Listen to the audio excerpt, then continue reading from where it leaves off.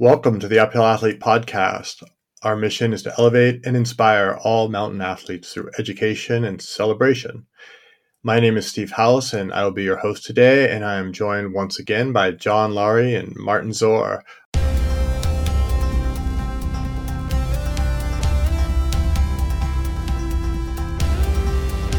Welcome back, John and Martin. Thank you. Thank you, Steve. So we just heard John tell us about mostly his summit experience on K2. Martin, you were there this summer on Broad Peak, and what were your feelings? What was your experience listening to John's story? Thanks, Steve. So it was great to listen to John's story about climbing K2 without oxygen. We actually didn't meet. I was there a bit earlier in the season, and that's another story. We can talk about it another time, but I really appreciated listening to his story, how it kind of went, and just also having seen the mountain actually just from the base camp of Broad Peak, which is right next to K2. So it was really powerful, and just appreciating maybe like hearing what actually went through John's mind, and also physically what he was going through up there, and just maybe it is really hard for people to imagine what it takes, and just those last 200-300 meters above the bottleneck to the summit, it was like the whole chapter. At least it feels like it for me, and I can appreciate it because I went through some experiences on the mountains and high altitude. So just wanted to mention that because it certainly was. I guess you're slowing down. You're really way above the 8,000 meters, and physically it's just so hard, and all the factors that John mentioned that you cannot control. So, and then also listening to the way out, the way out of the base camp to Ascoli, it's really a long way. It's beautiful, but you really just want to go home and just want to get to the comfort and to your family. But it is 100 kilometers of really hard track, and it's like the last thing you want to do. And also then, John, what you went through also physically with the lungs, and I just wanted to mention that, and before we move to the training and the preparation, maybe. Yeah, and I mean, look, in terms of that final little bit to the summit, you know, you've passed the traverse, you've sort of passed the technical aspect, let's say the tricky aspect, and now it's a snow ramp to a saddle, and then another snow ramp right to the summit.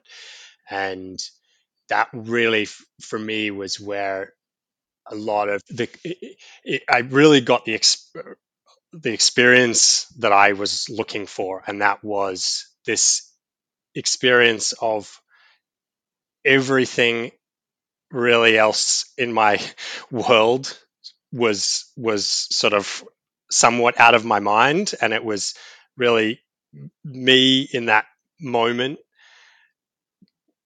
you know, with my psychological, you know, sorry, let's say my mental and my physical sort of challenges, you know, going on, just working with sort of what I had to get this task done. And there's something I find very refreshing about climbing in general, and that is that it's extremely engaging. And this was the absolute, you know, sort of epitome of that. I was so engaged in what I was doing, and I was beginning to feel like this was going to happen and that I was going to get this done. But I needed to continue, you know, working with my, you know, I obviously had the body that I have, and I had to get that body to the top with the fitness and the ability that I brought, but then also my mental strength as well to keep pushing, and just that mix, and for that final 5 or 6 hours or whatever it was although very challenging, it took me right to what I truly believe was the edge of what I was capable of. It was was exactly the experience that I was looking for. And I think, reflecting back now, I think that's part of why I feel so satisfied with the entire K2 experience for me, because it took me so close to that edge, or right to the edge of and was such a representative experience or outcome, uh, of, to my ability, um, and just that it was, just that very acute, powerful experience, pushing that final 5 hours, 5 or 6 hours, to the very summit. So yeah, I couldn't have asked for more, in terms of how my body and how I sort of coped, through those final few hours, and the experience itself that I had. Mm-hmm.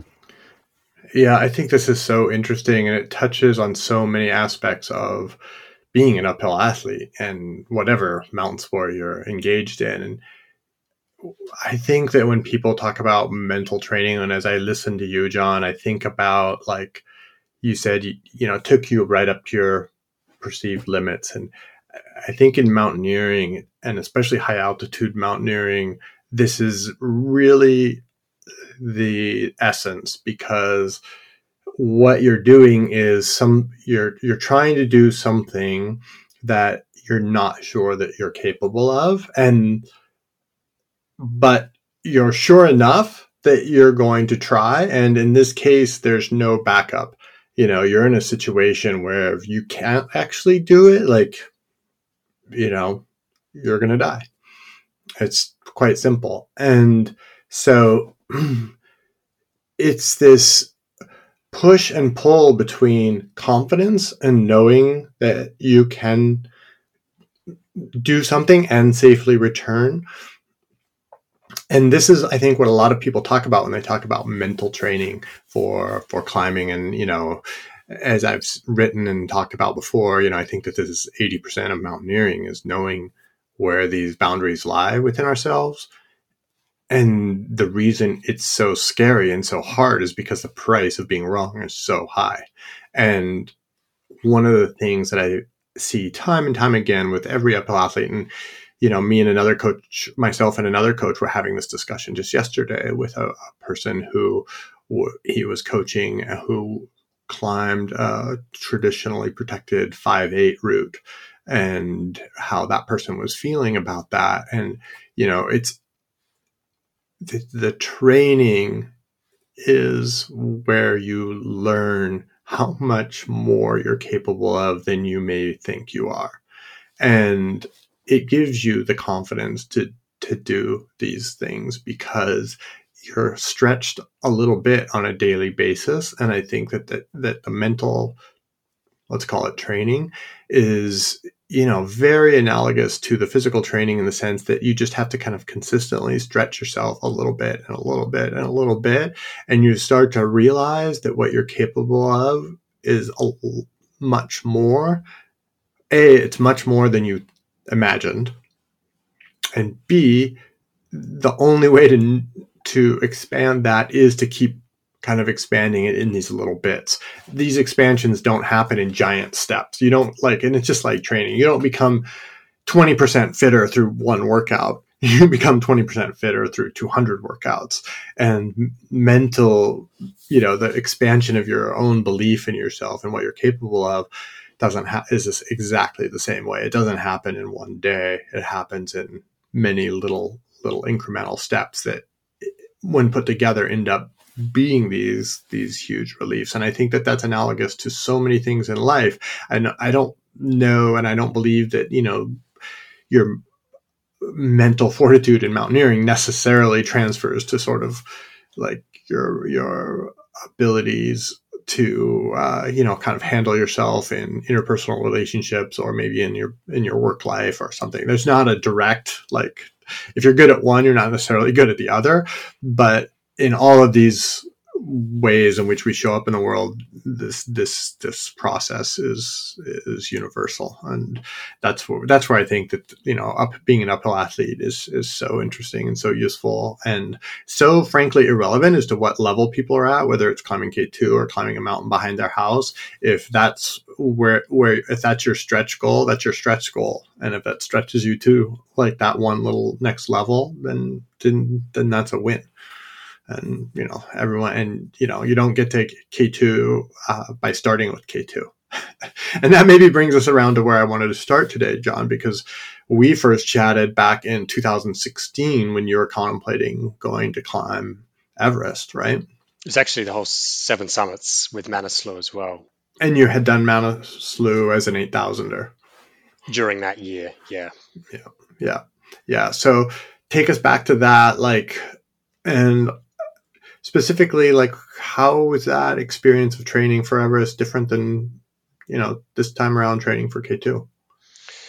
Yeah. So, I mean, I had, I would say I was a completely different athlete then. I had done quite a lot of fitness, I was probably doing a lot more weights in a gym, and other sort of recreational activity, but nothing, anything structured or with a particular goal in mind, at that point really in my life. And so I got in touch with you, Steve, and we did one-on-one coaching for probably about 8 or 9 months, I think it was, prior to the commencing the 7 summits attempt, which was Denali in the middle of 2017. And at that point, really, when we started out, really, I probably had very different needs or requirements from a coach, and that was, I needed some structure put into a training schedule. I really needed to be accountable for those workouts, and then also just being able to basically understand how to train. What something as simple as understanding that I needed to limit myself to zone 2 heart rate while I was doing anything from 1 hour to several hours on a treadmill or with a pack on my back or running. I mean, that was something it seems very logical and sensible now to me, but at that time I didn't know that. So those were all really what I needed back then. Fast forward then really to now. I kept up a lot of the aerobic fitness over the last over the sort of the 5 years since Everest. Got into can I interject something that I just wanted to touch back on 2016 and 2017 and just say, I think that this process is really normal, right? Like it's the difference, and I've been through this with a lot of athletes where it's essentially you learned how to train. Like prior to working with me, you worked out, you exercised, you were fit, but you didn't know how to train, especially for an aerobic endeavor like mountaineering. And that's what you learned through that process. And I know we had a lot of communications about that. And you were like, hey, why am I doing all this? Like, it doesn't make sense at first. And that's completely normal. It typically takes athletes coming from that background, like a couple of months to actually get bought in, honestly. And I don't try to force anything down anyone's throat. So I look, trust the process. We've done this before. This is how this works.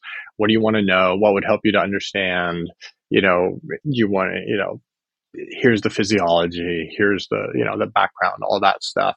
And then one of the things that I think you're about to tell us, but I think is really interesting is, you stopped working with me as a coach after you climbed Everest, but then you continued to do a bunch of other endurance sports. And yeah.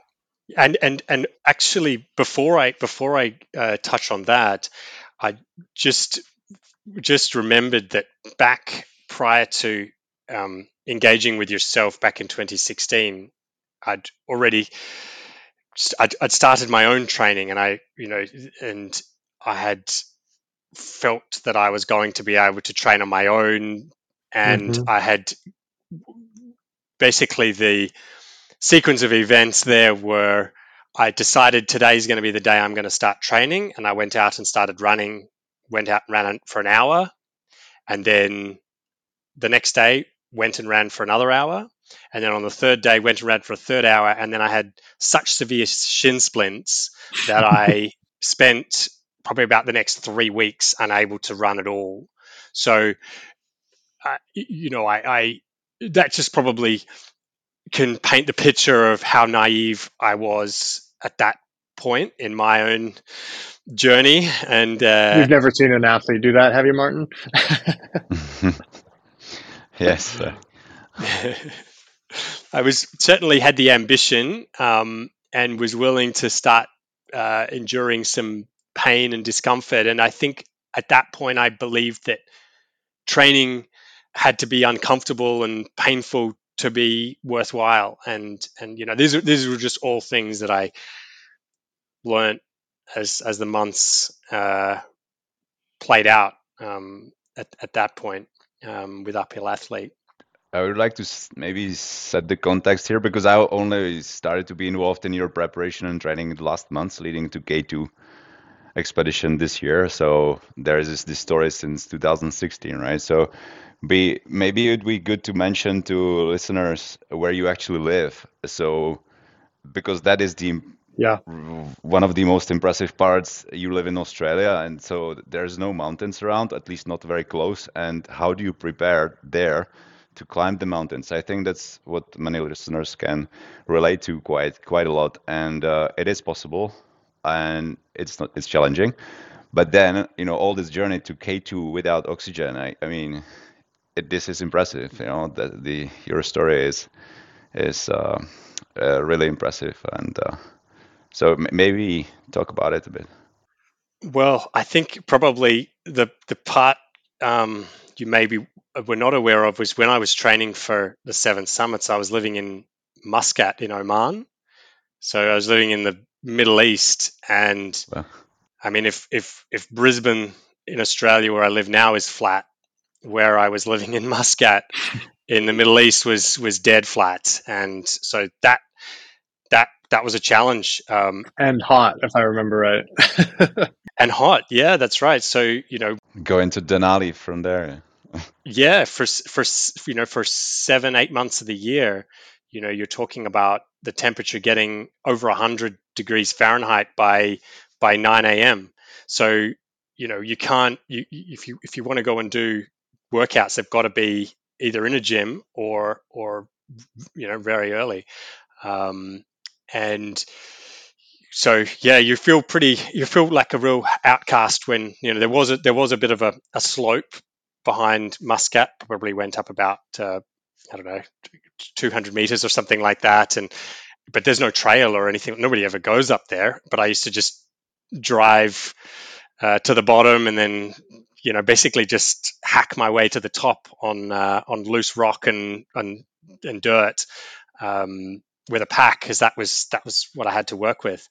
And then this time around, yeah, I'm based now in Brisbane in Australia, and I really didn't want. Probably one of the things I was dreading most about training again with Steve was getting back on the stairmaster. I have nightmares still thinking about some of the long 5-hour sessions on the stairmaster uh, back in 2016, 2017. So I think when Steve gave me reassured me that this time around we could try and keep a lot of the pack carrying sessions to outdoor. That was certainly a huge relief, and I was able to find a section of trail, uh, probably only about 20 minutes drive from home, that had about 120, 140 meters of vertical that I could basically climb and then dump water out, return to the bottom, fill water up again on a bubbler, on a public bubbler, and then back up again and do laps. So and not one stairmaster session in a gym had to be done.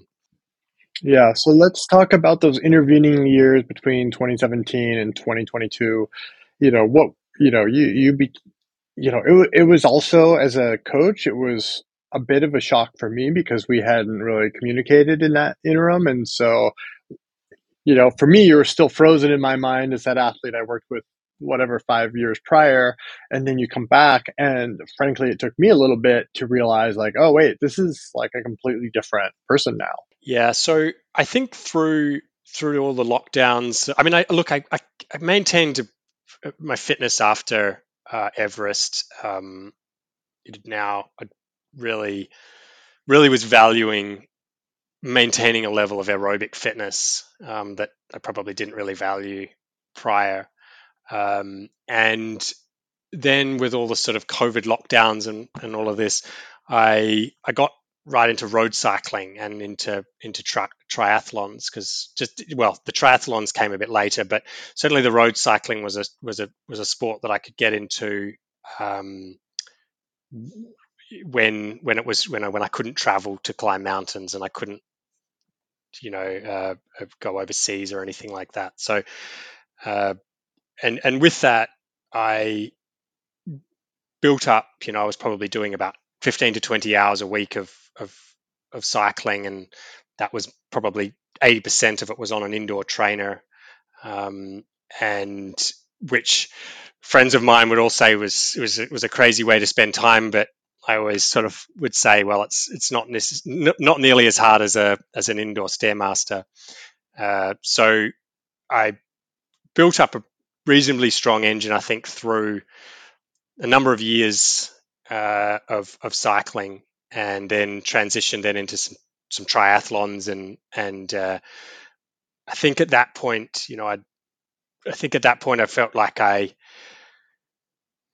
it's now a long term. I now I see myself as being more an aerobic athlete, as opposed to prior to the Seven Summits, where I was probably just looking to gain as much muscle mass as I could, and had other objectives. And so then kicking into the training for K2, it really felt at that point like I knew how to push myself for long aerobic sessions. I knew how to train. I knew how to train for an event, and how to put together a bit of structure to a multi-month program. I think what I didn't have, and will probably always struggle with, is an ability to avoid overreaching or overtraining. I am probably that personality that when I get excited about an objective, it's all I can really think about, and it's all I really want to put my time and effort into achieving. And that has led me on down a sort of an unfortunate or negative outcome time and time again. And usually it's with some sort of injury that really is just trying to ramp up too much too soon. And so, And can I stop there, because I want to say, like, you were injured when we started working together. Tell me about that. Remember yeah, that? yeah. How, like, paint the picture for those listening, how you presented when, you first started talking to me about working towards K2. Yeah, so I had actually I broke my foot at the end of November last year, and it was it was a silly accident. Yeah, but nevertheless, you had a broken foot, Yeah, and I had, again, it was around the same time that I'd said, right, I want to go for K2 in the following seasons, so sort of 7-8 months ahead.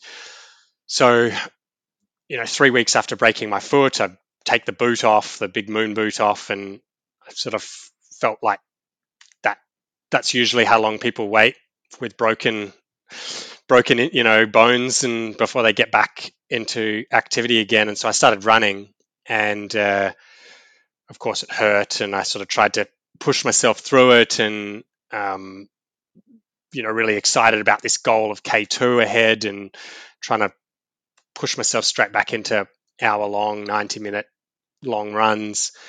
And see, the pain didn't go away, and then went back to see a doctor, and they said, look, this is just far too soon. You're not going to be able to run at this 3 weeks or even 4 or 5. And I ended up having to wait about nearly 10 weeks before I could even go for short runs. Yeah, and we were talking during this period because you were anxious to get going, right? And I was counseling you to keep playing the long game and we'll let this thing heal. And then when we started back, you remember the runs we started back with that I prescribed when we first started? How long were they? 15 minutes, and I mean, frustrating. Yeah, you were about to reach through the screen and throttle me when I told you that I only wanted you to run for 15 minutes. I was feeling so uncomfortable with it. Like, I don't know if that's even the right word, but yeah, that I almost went and did runs and didn't upload them or something, to Training Peaks. Yeah, almost went and did like, unreported secret runs. Just because my just couldn't get my head comfortable with, the thought that all I was doing now was 15-minute runs. I mean, I was doing cycling. That was obviously the workaround a bit for building that aerobic fitness, but yeah, duration. You were getting some longer, indoor cycling, so it's super safe on the trainer. You can fall over or something like that. But yeah, there was some definitely workarounds with that. Yeah. And if you could say something to that John of almost a year ago, what would you tell him?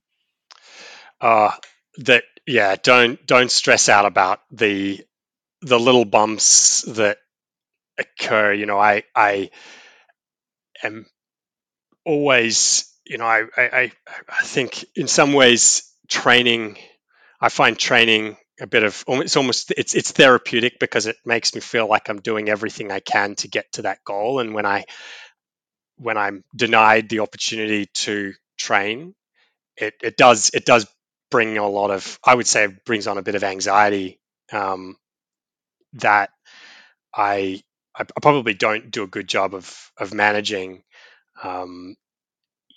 exercising when I've got colds and flus and whatever, because when I really don't need to be doing that,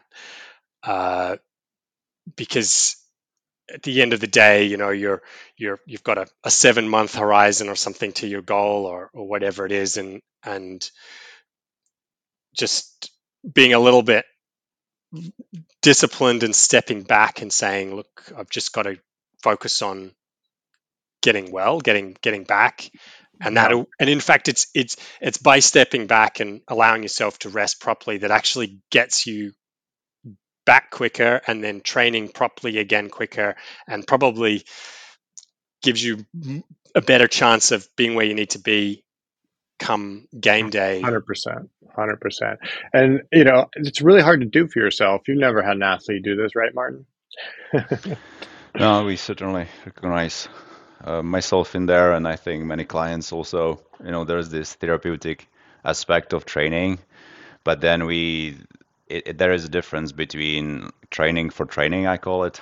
That you just get out because you just love the feeling, and maybe like also helping with the anxiety, maybe in the mental stress throughout the day. So you just want to go and move and train, and it feels good. But it's not always the smartest thing to do on a given day. We need the recovery. We need the training, like the smart plan for the training, right? So there are those two aspects. So I really recognize a lot what you're saying, John, that, sometimes it's really hard to stop. The setbacks feel hard, the injuries and your anxiety. Am I doing enough? Will I be ready in time? and all of that. But now retrospectively, I guess that wow, like it all made sense. And yes, I lost a bit, but it doesn't take that long to get back. And but yeah, it is not perfect. We're not perfect, and and it's just good to be out there and pushing yourself. And I'll add on to that. I mean, I'm thinking about the uphill athlete coaching staff. We've got four coaches who are really active in their athletic careers right now. And, you, Martin, and Alyssa, particularly competing and doing things on a world-class level. And I think, Martin, you're the only one of those four that don't have a coach. Like the other three all have a coach. And these are coaches that have coaches. And the reason is it's really hard to have that perspective. It's you are absolutely forgiven if you need someone to do that, because there's also this saying, the reason a coach has a whistle is to tell people to stop, not to start, right? And it's so true. This is it goes both ways. Sometimes people need motivation and accountability, and sometimes people need to know what's the smart thing to do. And this was absolutely, for me, a really hard period of our relationship, John, because I know that you hated it, in terms of starting out. And I know you thought I was being too conservative. And I was telling you, like, look, like, it doesn't matter if you do a 15-minute run right now or a 30-minute run right now. Like, on the day you summit K2, that is not what's going to make the difference. What's going to make the difference is, like, if your foot's still broken or not. And I know that's hard to hear. And it really is powerful to have someone kind of holding the reins and someone that you trust. And I think that goes to the heart of the coaching relationship. You really trusted me, and I have to thank you for that. And there's only so much I can do. I can explain, I can talk, I can cajole, I can send you messages, I can try to sweet talk you, I can try to threaten you or scare you with what might happen if you don't kind of, stick to the kind of quote unquote right path. But ultimately, it's your decision to trust me as your coach that that's the right thing to do. And you were able to do that, so that's not easy. So yeah, we got through that. It was a tricky period, but we got through that. Yeah, and perhaps to tie that back to the probably one of the really the primary reasons why I got in touch with you back in 2016 was I I wanted to feel like comfortable that everything that could be done to prepare me for this mountain as best as possible was now being done. I was being advised on how on all the fitness related steps to take to get to prepare myself as well as possible. And as soon as I can still remember it, it's 7 years ago when I first got in touch with you, and we had a call. And when I hung up after that call, I remember immediately feeling a sense of pressure come off my shoulders, that I've now felt like, okay, now I don't have to feel anxiety that I might be training the wrong way, or that I'm overtraining or undertraining, or whatever. Now I feel like somebody who absolutely understands this is going to control that. And that was a huge weight off my shoulders. And by the same token, fast forward now to earlier this year, I had to recognize that I wanted that. I wanted to bring in someone that I trusted, and I had to recognize that in trusting you, I have to trust every decision, everything you're telling me. So yes, it was certainly. I found myself thinking, is this really going to be enough for this mountain in 5 months? But I think, and I think there was also a part where I was thinking, for completely honest, I was kind of thinking like, Steve doesn't know who I like, doesn't know who I am, doesn't, he's like, maybe he doesn't, he's not recognizing that I've gained all this fitness since last time we spoke, or something like that. And so, all those sort of thoughts go through your head when you're looking forward to a workout tomorrow, and it's, posted in Training Peaks as a 15-minute jog. Doesn't really feel like Doesn't fire you up. no, it's not kind of what I'm certainly not telling all my friends that, this is what training looks like for K2, so.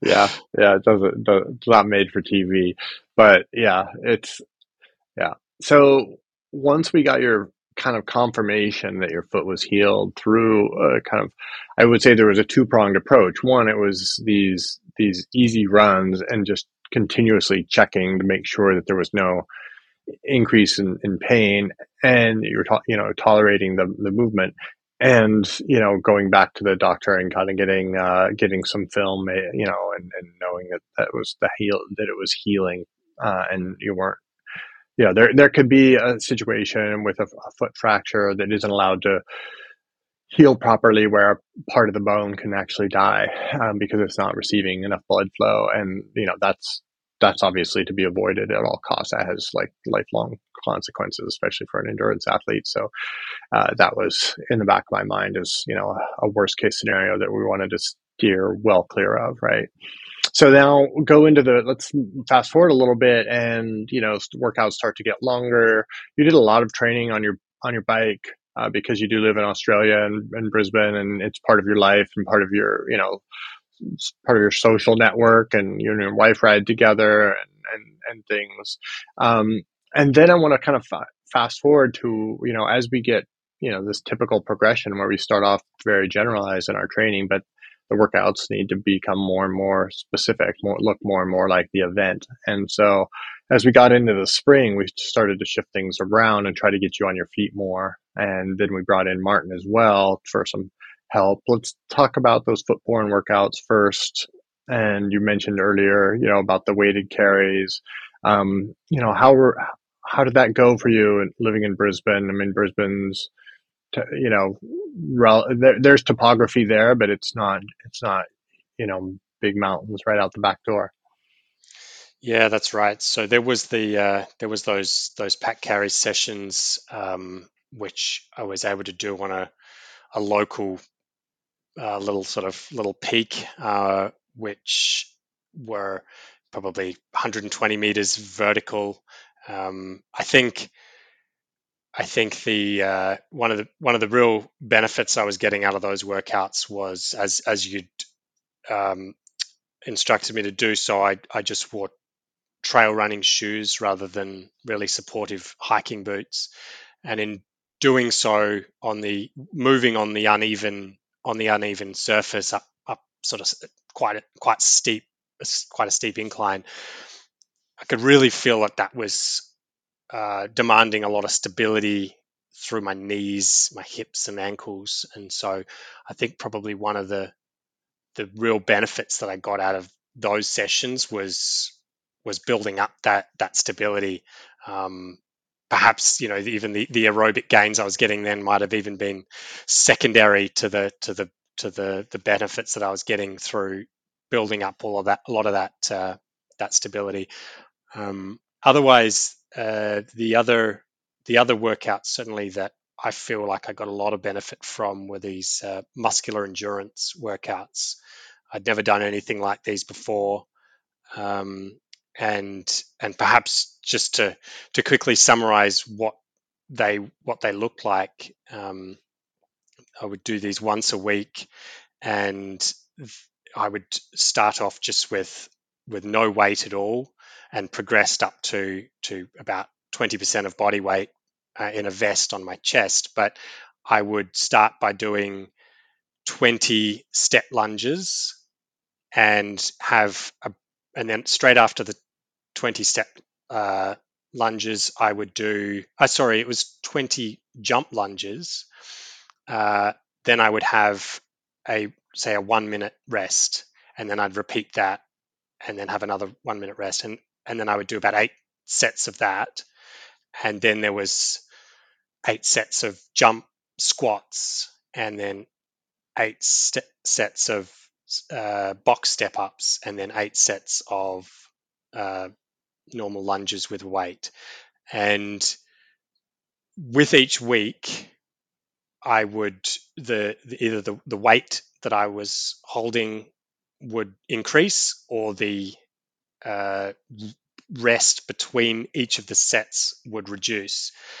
And right up to, I think, about week 14, I'd be doing, after my 20 jump lunges, I'd have a 10-second rest. And that would be with a 20 kilogram or 18 kilograms in a vest.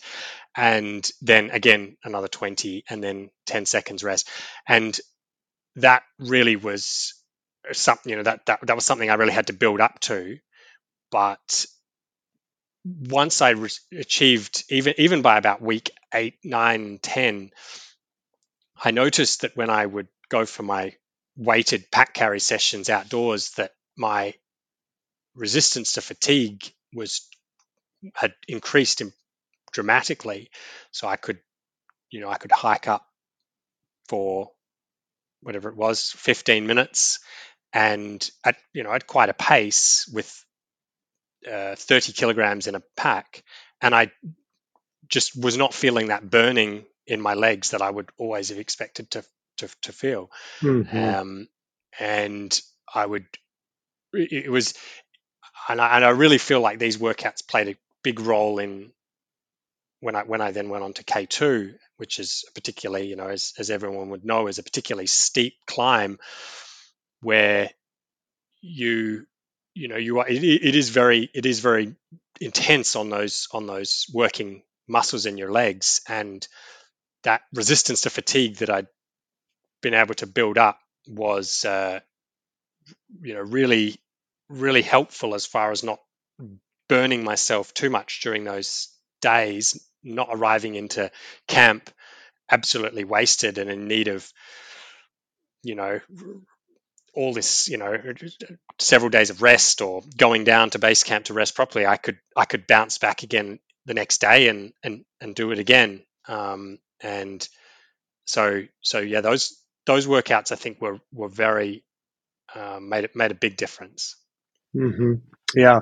Martin, I'd like to hear your perspective on this, because you know, John did two kinds of muscular endurance workouts, as you know. We did the gym based and we did the outdoor. And this is frequently a question that people have. Maybe they're using a training plan, and both are presented as options. And people always have a lot of questions about this, like which one should they do? Should they switch back and forth? Like, talk to me, talk to the audience, talk to the listener about these muscular endurance protocols and how you use them as a coach for an athlete like John. Mm-hmm. Yeah, this is the good point. So I would start maybe with the specificity, as you mentioned. So I started to help out with John's plan in the maybe 3 months before the expedition. So that's really the period where you need to be specific towards the goal. And the goal was K2, really steep mountain. So how to best prepare for it? What do we include in the plan? What we don't include in the plan to really make the good use of his time? So I had to look at the plan, how much time, John, you have for training per week, per day, and then really determine, okay, usually I do it as a key workout. So usually those like two workouts per week that are like kind of making the difference in that training block, right? And then the rest is really mostly zone 1, zone 2, zone 2 training. So in this last block before the expedition, one of the key workouts is the muscular endurance, because that really is very impactful. As John, you mentioned that you really felt the difference within maybe a couple of weeks and months. You really felt it already during your outdoor uphill hikes. So then the other session, the other option is also the outdoor one. So I usually try to mix it with my clients, or also for John, that I know the mental aspect, the impact it has on clients to do it indoors, but sometimes there's just no other option, right? Best would be if the client, if you live in the mountains, if you live in Chamonix or in Boulder, Colorado, or I don't know, close to Mount Rainier, that you can actually train in the mountains and you have the specific terrain really right at the door. But that's usually not the case. Actually, I think most cases our clients live in the cities or in a very low altitude. So how do we connect the dots? How do we make it specific? So it's a lot about inventing, and but sometimes you just need to do the work. You need to stay in the gym, and you need to really stress the importance of those workouts, and that really the adaptations coming out of those will make a big difference. And so I would say that back to muscle endurance, it's I think one of the kind of how to say signature workouts of uphill athlete. They are really making a big difference. And then the rest of the workouts was really to keep the volume, even increase it. But then also we were coming closer to the expedition, and so there's this really important factor we needed to address, and was really challenging was the altitude, right? So the how to acclimatize, and ideally, Before we talk about the acclimatization, Martin, sorry to interrupt, but before we talk about the acclimatization, I just want to stay on the muscular endurance workouts for a moment yep, because you're right. It's a signature workout, and as John pointed out, it makes a massive difference. Your legs just don't get tired, and when you've experienced the benefits of this, it's like, oh, okay, yeah, I get it. This really works, and it's really valuable. One of the things I like to tell people when I talk about these workouts is, you know, why is the gym-based muscular endurance workout good? It is good because it's easy to control all the parameters, right? We can adjust by two kilograms.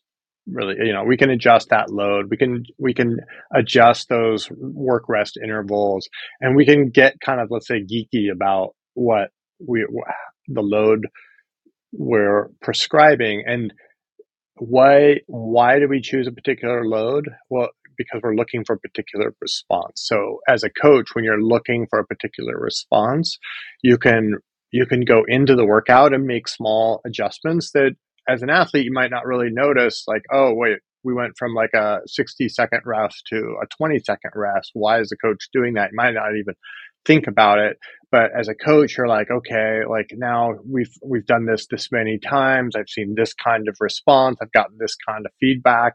I'm going to make these kinds of adjustments to this workout or the work rest interval or the weight carried. And it's also always in relation to the goal, right? Like, how heavy is that pack going to be? How high is John going to be?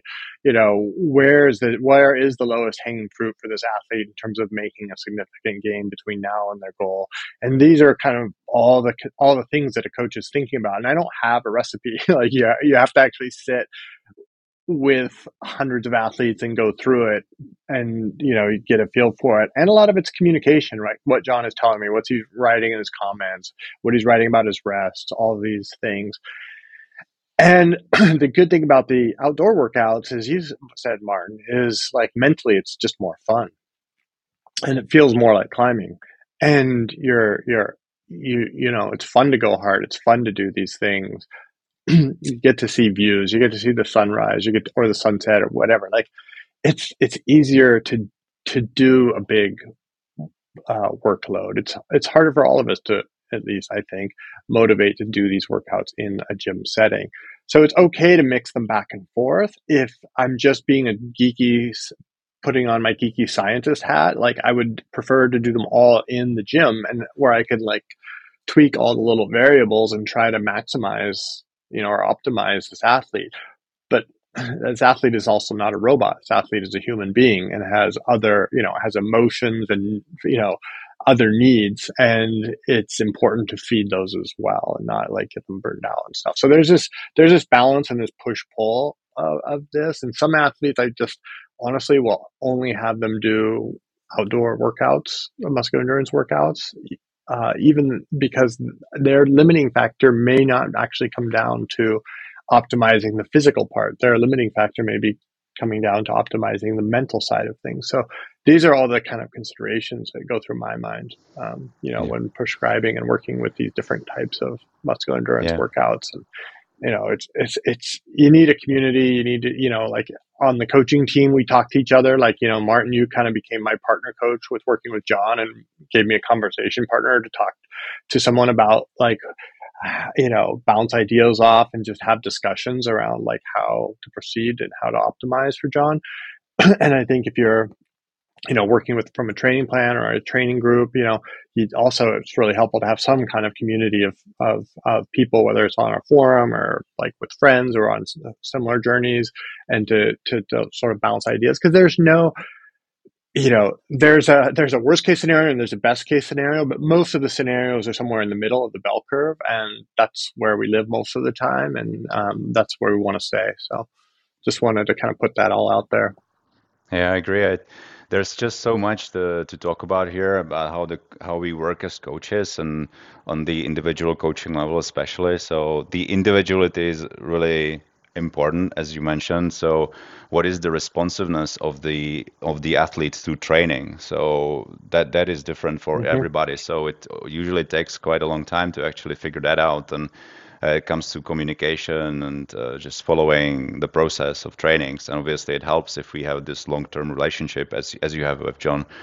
And so, listening to the history of the athlete, if he or she comes from more like from the strength, power background, or from endurance, and but then also mentioning the muscular endurance, gym-based and the outdoor-based, I like to think about it also like a spectrum from like let's say maximum strength to endurance, right? So it really comes to, let's say, one leg squat. So the maximum strength is really the individual movement that you can do, like a maximum of what kind of weight can you carry doing that.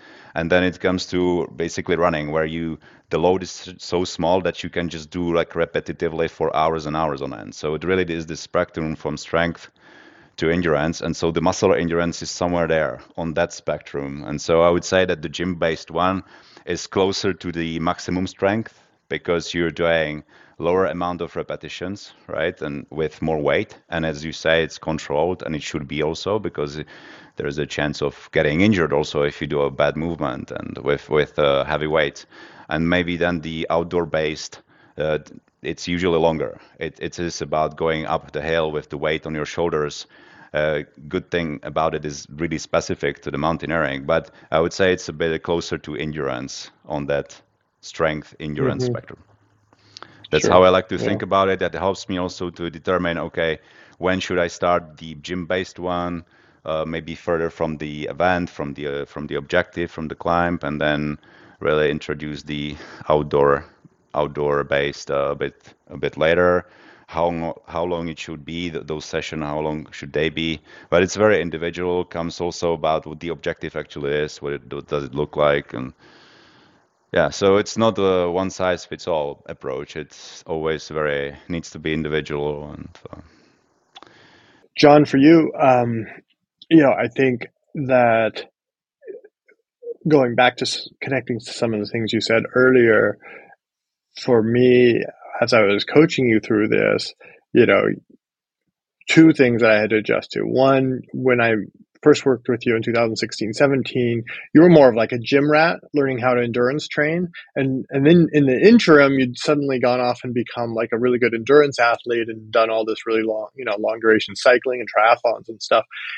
And you were, I would say, you were always good. You were never lacking motivation. I never had to you always did your workouts. That was not the thing with you.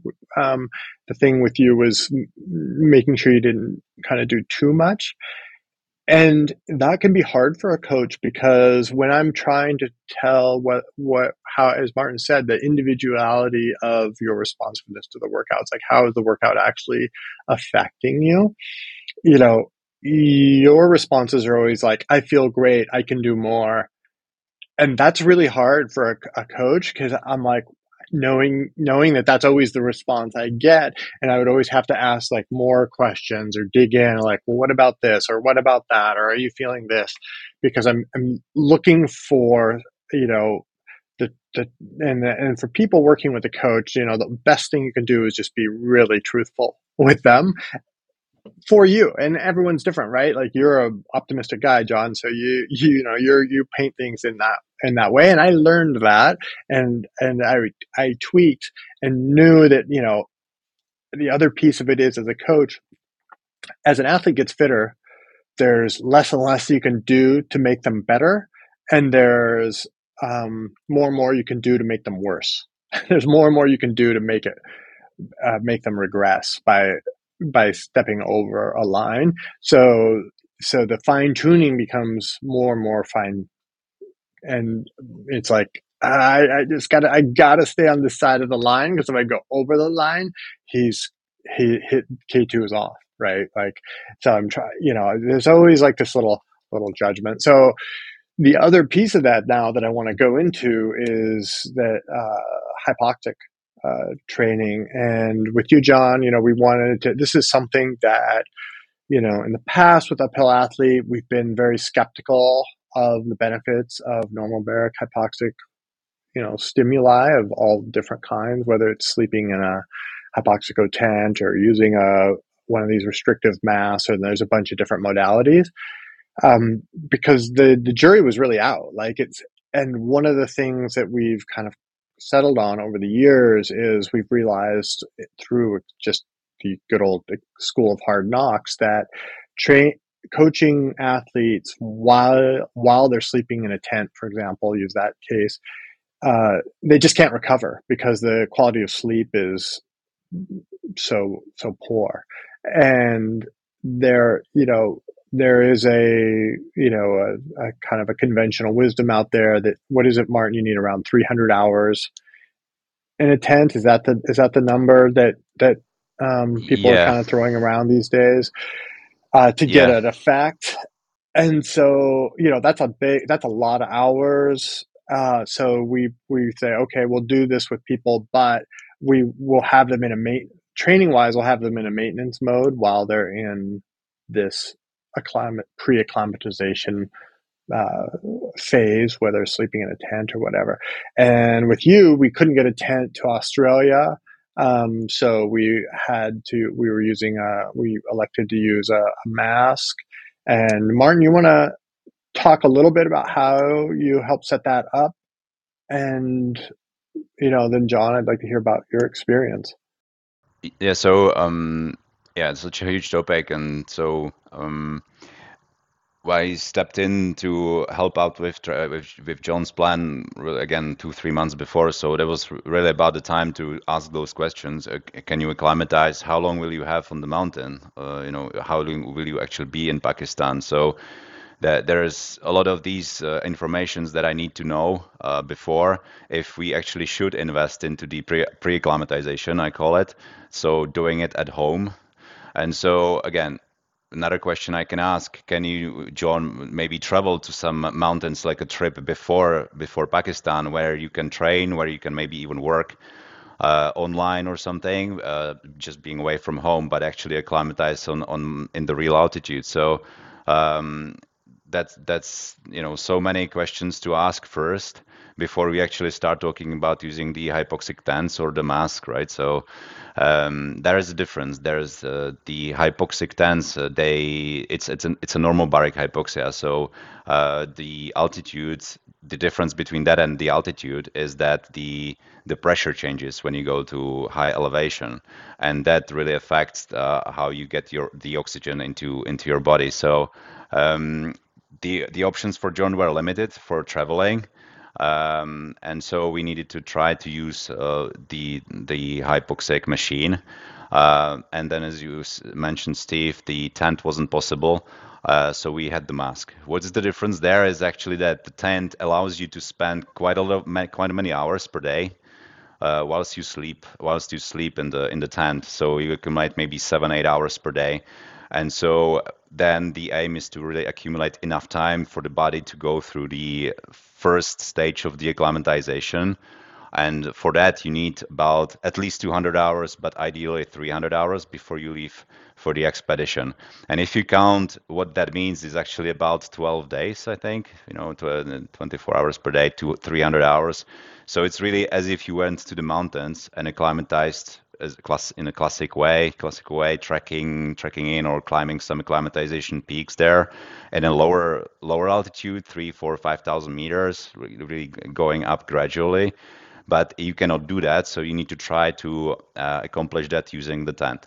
Tent wasn't possible, so then the next stage is to use the mask. And so sleeping with the mask, I've tried that with clients. It's not great because you can imagine that it's just not very comfortable, and the sleep quality is really reduced. And so there's always this cost benefit, as you mentioned, Steve, that yes, we are getting the acclimatization effect, but we're really losing the recovery effect of the sleep. So there's always this discussion to be had, but we really need to make sure that the client is prepared the best possible. And I used to be skeptical about it as well in the last years, but actually in the last couple of years, I've been studying altitude physiology at school and just learning about it, the new research coming out and all of that. So now this last year, I had this great opportunity working with Abil Athlete as a coach to use it with many clients, and the results are just it's just confirming it works. It's really the best we can do if there is not the option to go to the real mountains and the real altitude. So then going to using the mask. So it's really the protocol where you're exercising with the mask on and with the reduced oxygen content in the air you're breathing. So you're actually creating this hypoxic situation. Your body senses it and starts to adapt. And so body adapts on many levels. The physiology of the acclimatization is very complex, but it really is you're getting the EPO effect, the erythropoietin. So yes, in the process, body is starting to acclimatize by forming the red blood cells, increasing the hematocrit, and so increasing the oxygen carrying capacity. But also there are really important processes happening in the muscles, actually, because you are exercising in the hypoxia. So for me, that's a very important factor where you are actually doing something really specific. You're training in the hypoxic situation. I would like to actually hear from you, John. Like, how did it actually work for you? Because we couldn't really accumulate the 300 hours. That's the ideal situation to try at least 12 days in the total amount of time of acclimatization before K2. So we couldn't do that. You were only able to use the mask. So how did you actually feel up there? And also, how long did you have to actually before the actual climb? And then also, how many rotations did you do before the summit push? Because the conditions are also were really complicated for the acclimatization process on the mountain, right? Yeah. So I guess the initial advice from that I got from you both was to try to source the unit and the tent. I could, being in Australia, probably a lot less uh, opportunities to rent the unit. So I couldn't actually find anyone who would supply a used or new tent in country. So that was then going to have to come from the US, which I think was going to take. I think by the time we decided that I was going to do this, I think there was about eight or 9 weeks before I was off, and I think I was going to probably end up burning 2 weeks just getting the tent, and then I think the cost of getting a tent was suddenly made the whole exercise quite a lot more expensive. So I rented the unit and just with the mask, and then I did the two different types of sessions. So either the bike trainer, Hmm. stationary trainer with the mask on for anywhere between I think 20 and 40 minutes. I think we sort of worked up to about 40 minutes by the end.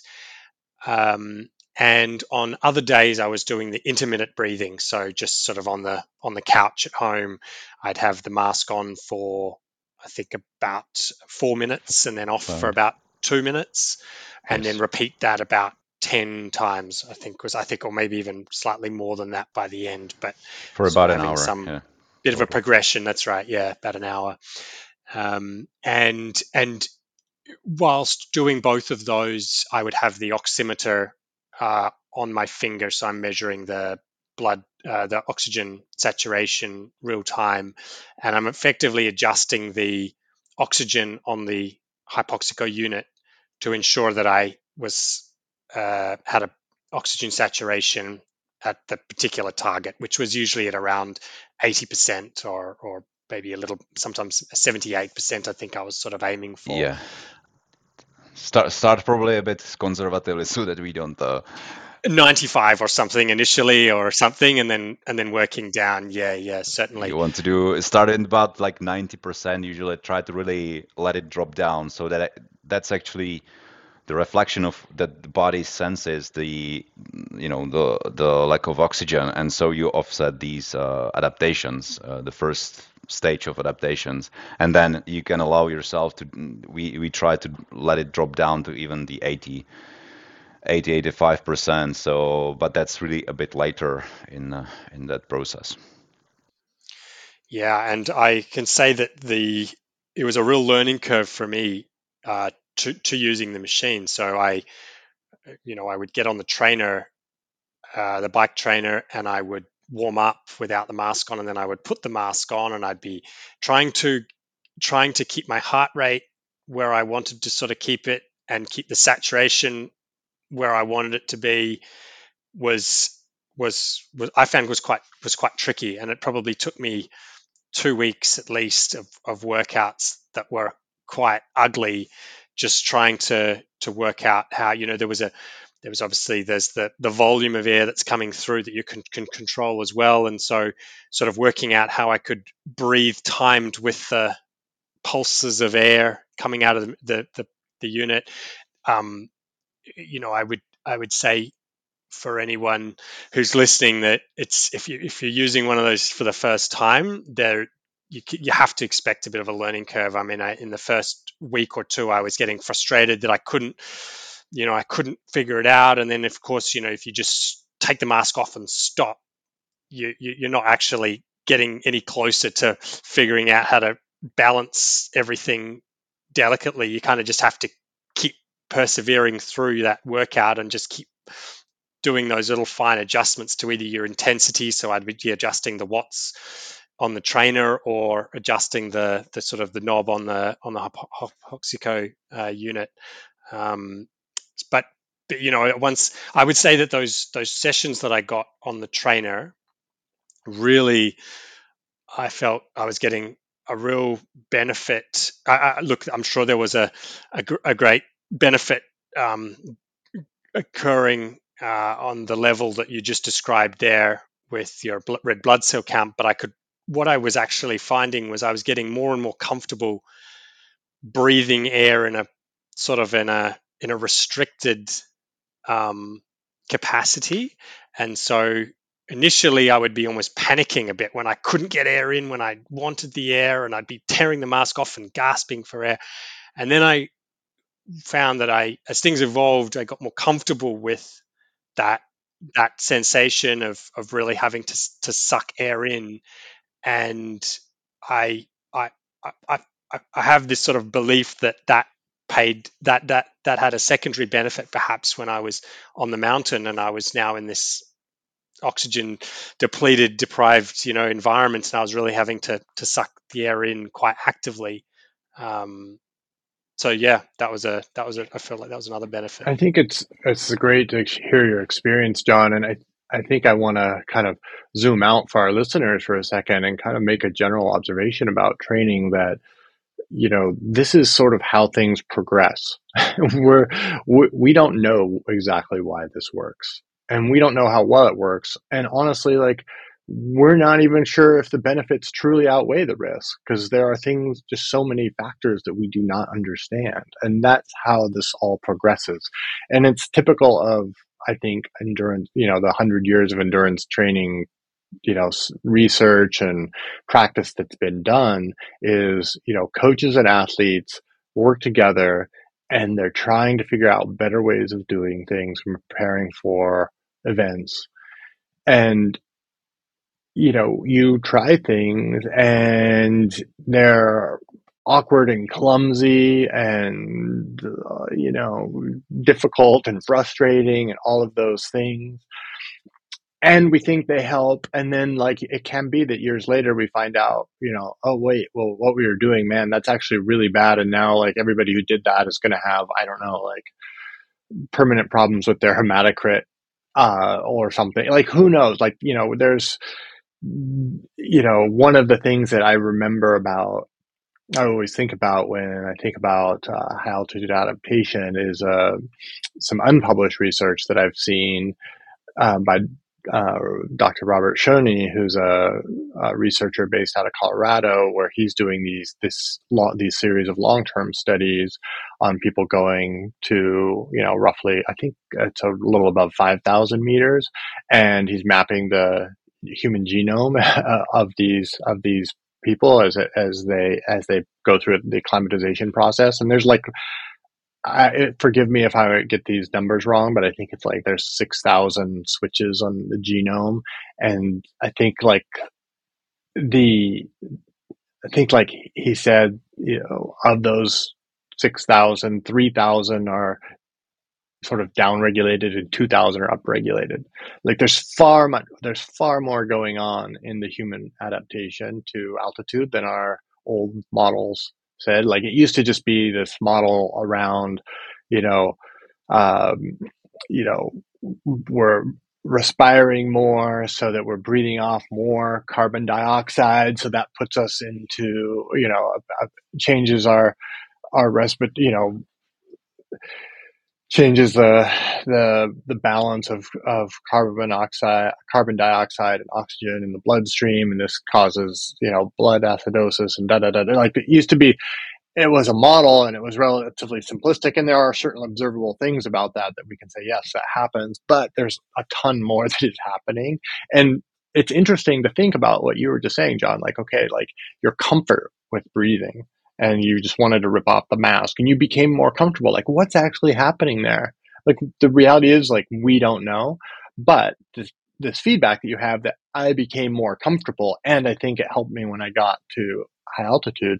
Like we also have to give that weight. Is that a measurable thing that we can, like, write to Nature and publish a scientific finding on? No, of course not. It's totally anecdotal, but this is kind of the way we kind of progress, and we probe and we figure things out, and we think, okay, this is working. And then Martin's involved in really interesting research in his master's program on other things about high altitude adaptations, and trying to understand like the role of the in his research, if I may say, the human spleen, and what role that organ plays in acclimatization, how that might be a factor, and how that might be something that we could actually stimulate and measure, and another thing that we could tweak in terms of preparing people for a high altitude. And it's really interesting to be like, I feel like we're on the ground floor, or not really on the ground floor, but like on one of the first floors of like building this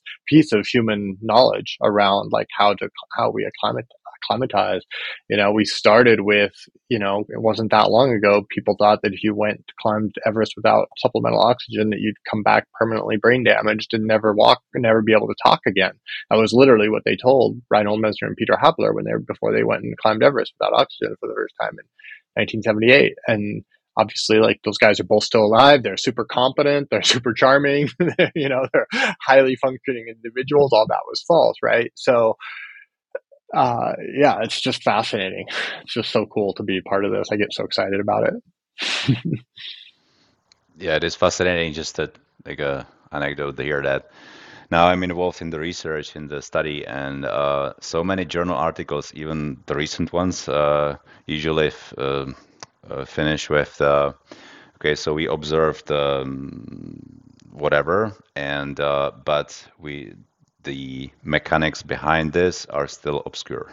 We just don't know why it's happening. Yeah. It's just observed that acclimatization, people experience this, but we just don't know why. Or Yeah. it's And that's so old completely and it's normal. That's the way this normal. process works. We don't know why, and then later they figure it out and say, "Oh, this is why." Yeah. Um, okay, so maybe I would like to ask John, how did it actually go on K2 then? We going back to the mountain now. What was the protocol? You already said in the previous podcast that the hike in took you about a week. Yeah, that's right. It was about a week. The actual expedition itself was about uh, 10 days shorter than pretty much all the other expeditions, or all the other main expeditions. And I think the when Steve and I had a call a little bit before I left, and I sort of just started to sort of introduce the possibility of trying to attempt without oxygen. Steve sort of looked at the start date of the trip and when we expected to be at base camp versus when the summit windows typically come on K2, and he basically said, "Look, I think this is not enough time. You won't have, you'll need to get a rotation up to within 1,000 meters of the summit, and in the 3.5 weeks that I had at base camp, it was not going to be sufficient to do a summit push and then probably what would have needed to be 2 rotations." So obviously, so I'm sort of perhaps somewhat regretting being on an expedition that's got a shorter total duration, and feeling, I guess, like my hand was now forced with this start date that I would have to climb with oxygen. So anyway, did the hike in. I mean, the trek in is as sort of mentioned on the previous podcast. It's a challenging trek in. It's nothing like a Everest base camp kind of a defined trail or anything like that. It's yeah, quite uneven, quite not defined, and in really for probably more than half of it, you're just on rocks that are moving underneath your feet, and so you can't really move very fast. And although you don't gain a lot of altitude with each day, you I think the actual trek itself is challenging enough that it's probably already kicking that acclimatization process off. At least that's sort of how I kind of felt. And Yeah, me then too. we got to base camp, and we couldn't really move for the first four days or 5 days because of just snowed. Hmm. It was just effectively a blizzard for 4 5 days. Um, we had nearly probably about consistently about 10 inches of snow just sitting at base camp. And of course, with that, all the negativity starts to spread around base camp that this is not gonna go this year. Um, but then when the snow did, then when the sort of the storm passed, we started with just a, a walk up to advanced base camp, and then a day later went for a rotation. So we went and spent one night at Camp 1 and then one night at Camp 2. And my hope was to get beyond that, uh, if I was still to keep any hope at all of being able to attempt without oxygen. However, the weather came back in again, and after those 2 days on the mountain, we had to descend back to base camp. The Mingma, who runs Imagine Nepal, the expedition I was on, he was supportive of my ambition to attempt without oxygen, and so he offered me to do another rotation, um, when the weather cleared. And it just so happened that the weather cleared after I'd only had one day in base camp. And normally, you would have come down from, 7,000 meters, having really put yourself under a fair bit of stress, and you'd be wanting several days at base camp, eating base camp food, enjoying the 5,000 meter altitude and all that oxygen. So I was certainly nervous about only having a single day before going back up onto the mountain and effectively having to get significantly higher on that next rotation. And look, there was one other guy in the group as well who wanted to attempt without oxygen, but he couldn't. He just didn't feel that the one day in base camp was enough. So I went with a Sherpa, and we went up and we did one night at Camp 2, straight to Camp 2, and then we did a night at Camp 3, or this Japanese Camp 3, and then we did a day trip right up to the actual Camp 3. So we'd now got up to about 7,500 meters or so, and then back down to base camp. And I mean, those two rotations I found, I would say, very challenging. I would say they were. I felt like I was, obviously I didn't. We were pushing, I think, as far as an acclimatization schedule, a rotation schedule. We were probably being quite aggressive there with minimal time in base camp before going for rotation 1, and then almost no rest before going for a second rotation. But with the second rotation, I felt at least the first up to Camp 2 felt easier. So I felt like things were improving, but still feeling pretty nervous about the prospect of going any higher without oxygen.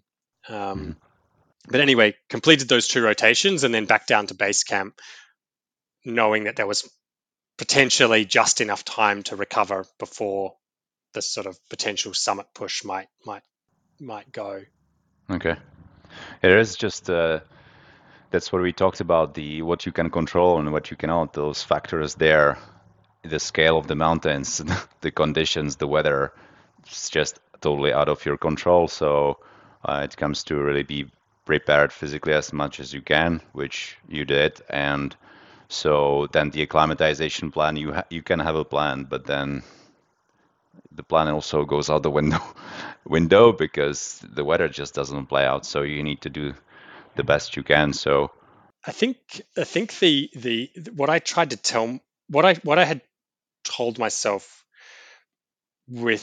before I even started training was, I want to reach a level of fitness so that I have the options to be able to potentially go for a short weather window, or if the weather window suddenly, we're at base camp and suddenly a weather window appears in 2 or 3 days from now, I have the fitness to be able to get up the mountain quickly and be able to participate in that.